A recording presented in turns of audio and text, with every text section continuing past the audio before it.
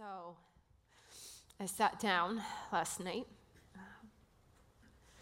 after getting Jared on a flight out this morning, getting that all booked and handling all the details. And I sat down and just said, okay, God, what do you want to say? And thankfully, I've been walking with Jesus for a really long time that I knew before I needed to hear any words. I needed to just be with what was. And so I just sat with what I was feeling and brought my fear, brought my tenderness, brought my sadness, brought my deep, deep gratitude for my father-in-law. How can you not love a man named Steve Stevens? It's actually his name. Just felt so much gratitude for him. Just held space for our family, and then I felt peace. And I can say to you that the peace of Jesus is a peace that passes all understanding. And those of you that have walked with him for many years, you know what I'm talking about. It doesn't make sense, does it? That at the moments when you are scared and tender and sad, that you can also experience peace. And that is what I felt.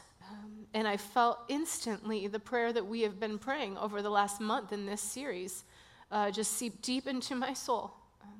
Your will be done on earth as it is in heaven. Your will be done on earth as it is in heaven.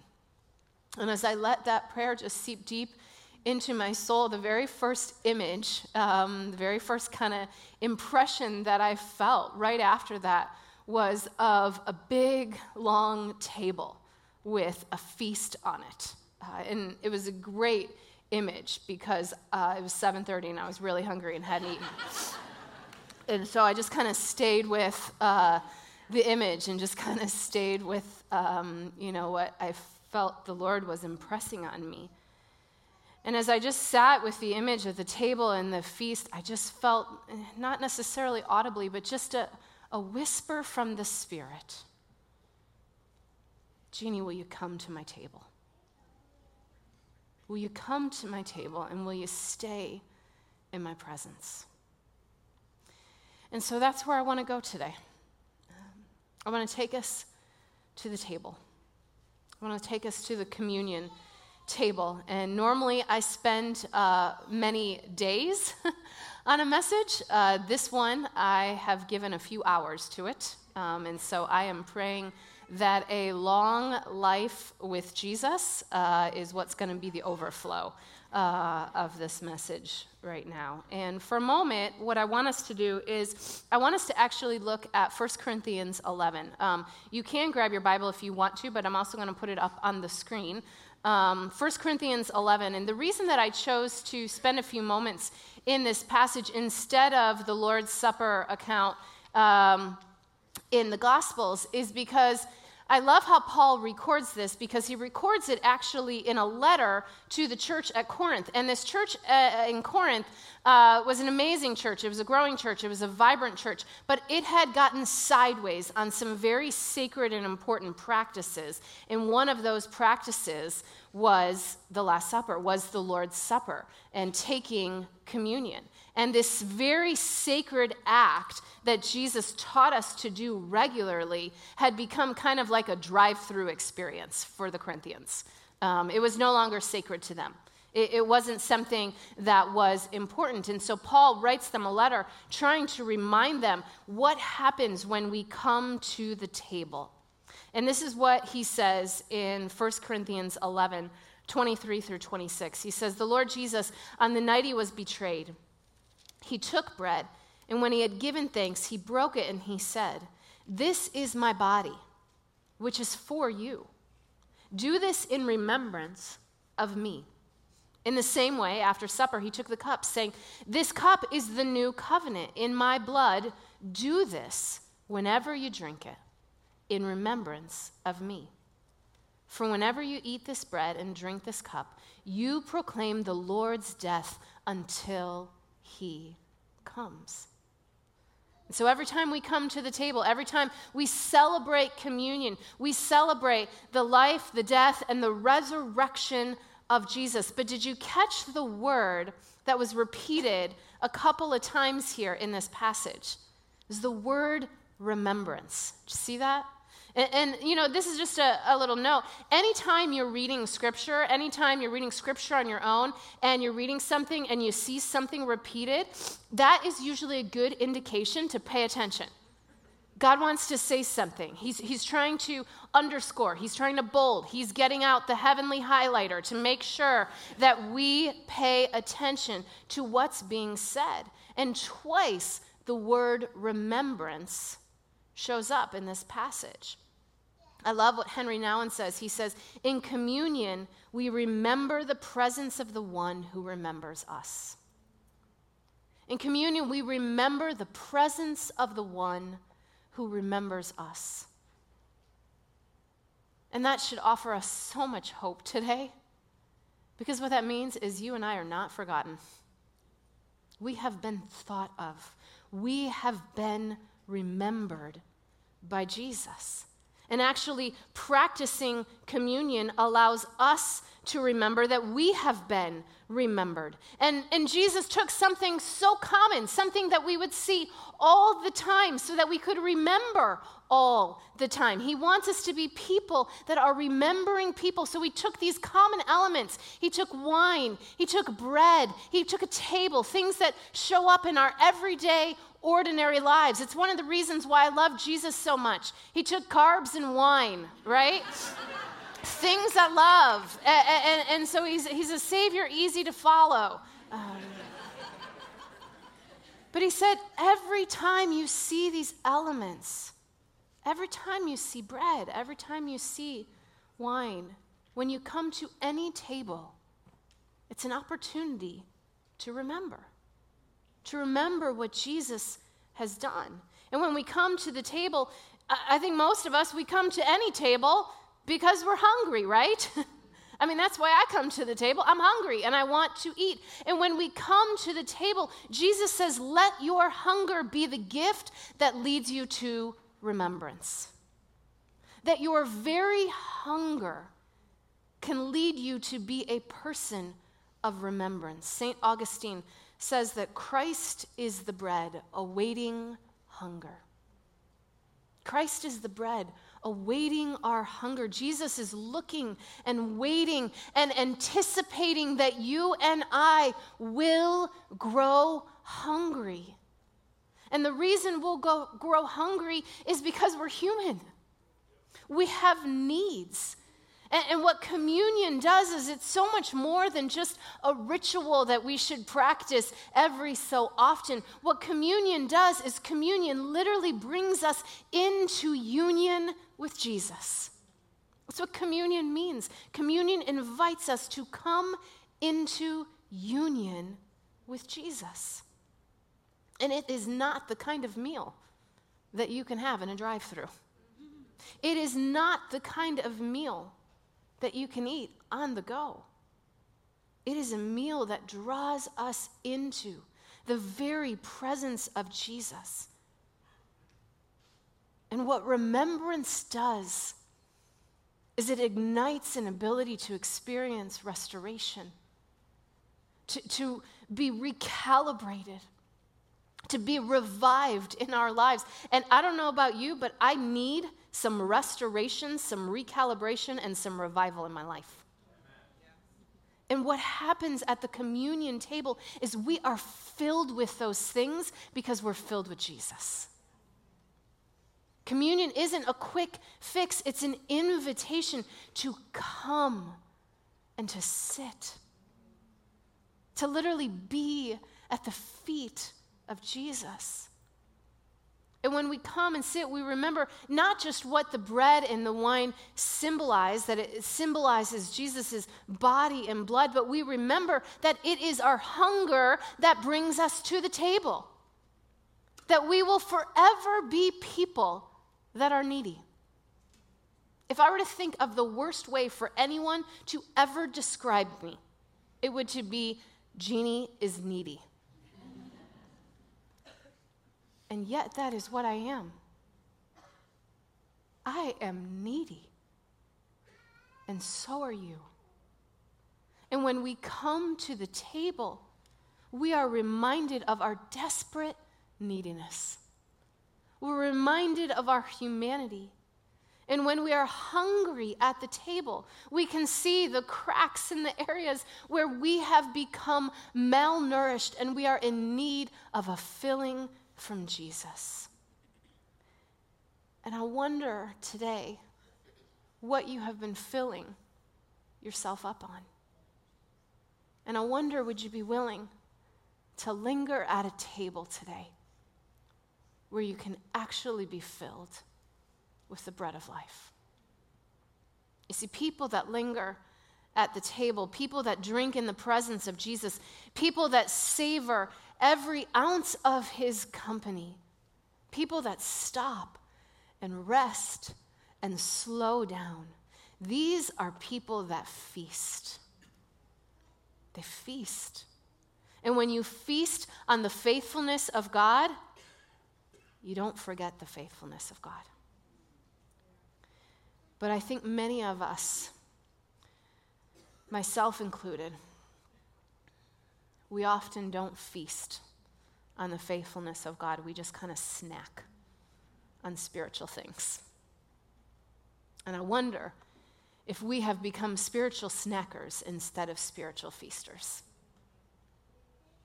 Because I think so often what ends up happening is we start looking for just a quick note or a quick verse that can kind of tow us out of whatever spiritual rut we have found ourselves in. And we think, oh, if I can just get that quick little hit or that quick little fix, that will solve it. Or we rely on Instagram inspirations to just kind of inject us with a dose of positivity and possibility. Oh, that's a good quote. I'll retweet that. That's like spending time with Jesus right there. Or we pump ourselves up on podcasts and sermons thinking that is time with Jesus. Friends, that's a podcast and a sermon. It's not time with Jesus. We numb ourselves out on Facebook and we just kind of scroll all the while. Jesus is saying, would you turn your face to me where I can see you and I can receive you and I accept you just as you are.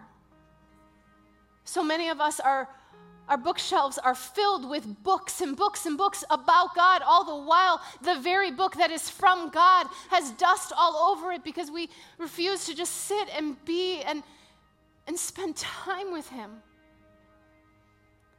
And I wonder if we have become spiritual snackers. And spiritual snacking, it leaves us spiritually lacking. That's what it does. And we get those little hits, and we get those little fixes, and we get those little snacks, and it holds us off for just a moment, right? But it doesn't fill us.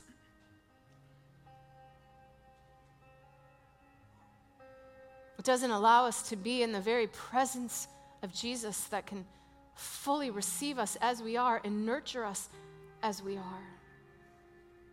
And I wonder today if perhaps the reason that you are here and the reason that I am here is to come and feast at the table. To come and sit at the feet of Jesus and to linger for a while. Stay in his presence for a while, to stop snacking and to feast in his presence. And Jesus says, come and remember me, stay at my table, bring your hunger to my table. You know, we live in a world that prides itself on not having any needs. We live in a world that keeps going and powers through, and at the table, we get to experience true rest. At the table, we get to experience the fullness of our vulnerability. We get to experience safety. We get to experience being seen just as we are, not as we think we should be. And at the table, divisions start to evaporate, don't they? Because when you come to the table, you know what makes everybody the same? We're all hungry. We're all hungry. And all those things that we think make us different, we're all the same at the table. We're all hungry for Jesus. I'll be honest, it is one of the things that I most love about Alpha here. It's because we start every Alpha with a meal. We start every Alpha with a meal because it's a space and a place where we can come as we are. We can bring our questions. We can bring our doubts. We can bring our curiosities. We can bring our wonderings, and we bring it to the table. And in community, we realize we're all the same. We all need to be filled by God. And we start every Alpha with a meal.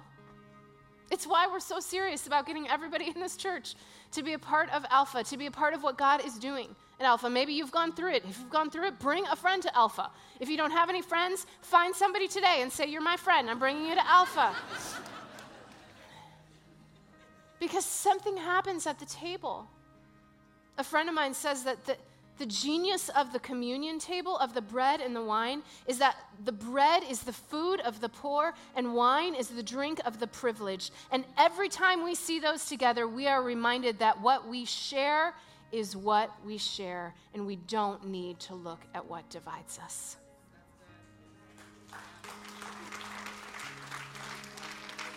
And when we come to the table, we all come because we are hungry. We all come because we need to be filled. And I wonder what our lives would look like if we became remembrance people.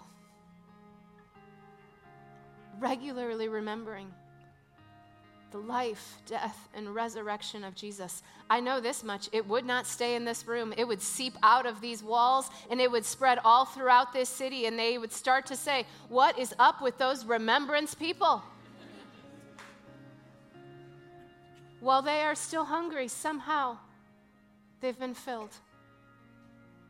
And it is only through Jesus that happens. Only through Jesus. And so I want to invite us to the table today. And I don't know about you, when you gather around tables, we try really hard as a family. Life is busy and full and lots of schedules, but we try really hard to have dinner together at least 5 nights out of the week. And it's a no cell phone zone, no phones allowed at the table, no distractions at the table. And we go around the table and we share our highs and our lows of the day. But Jarrett and I started feeling like we wanted our kids to be able to be present with what was actually going on in their lives in that now moment. Because the high and the low of the day kind of has you go back into the past. When was a high moment? When was a low moment? And so we started adding this question to the dinner conversation. We started asking our kids, what's here now? If you were to know me in this now moment, you would know that what's here now is this. And then we just share what's going on inside of our heart and inside of our soul and inside of our lives at that now moment. And what I love about communion is Jesus just looks at every one of us and says, "Son, daughter, what's here now? What's here now? What's going on in your heart? What's going on in your mind? What's going on in your lives? What are you afraid of? What's preoccupying your thoughts? What's here now?" And if I were to tell you what's here now, what's here now is tenderness for me. What's here now is fear.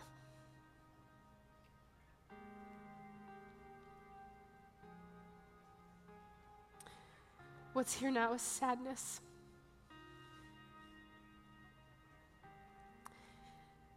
And what's here now is peace.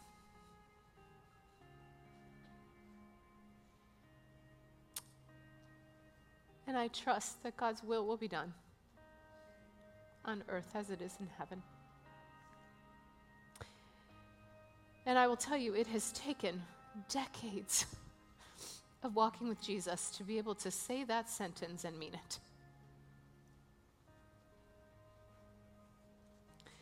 And so I wonder what's here for you now, because Jesus welcomes it to the table. So I want to invite our host team to come forward, and they're going to start to distribute the elements to you, and you can just pick up a cup and pick up a piece of bread. We want to give you the gift of space, the gift of time to just be and linger at the table with Jesus, to answer that question, Jesus, here's what's here for me right now. Here's what's going on inside of my heart. Here's what's going on inside of my mind. Maybe you even want to run through the prompts from the prayer last week, where you can pray through releasing your will and restoring your trust. And Jesus, would you remove my sin and renew my life? But as you receive the elements, I just want to invite you to hold them in your hand, and then we will take them together. But I want to invite you into this sacred space to linger at the table, to be in the presence of Jesus. And some of you, this may be brand new to you. And I would invite you to just bring whatever is going on in your life, whether you know Jesus or you're just getting to know Jesus, and let him be with whatever it is that you're experiencing. And then in a moment, I will lead us through taking the elements together.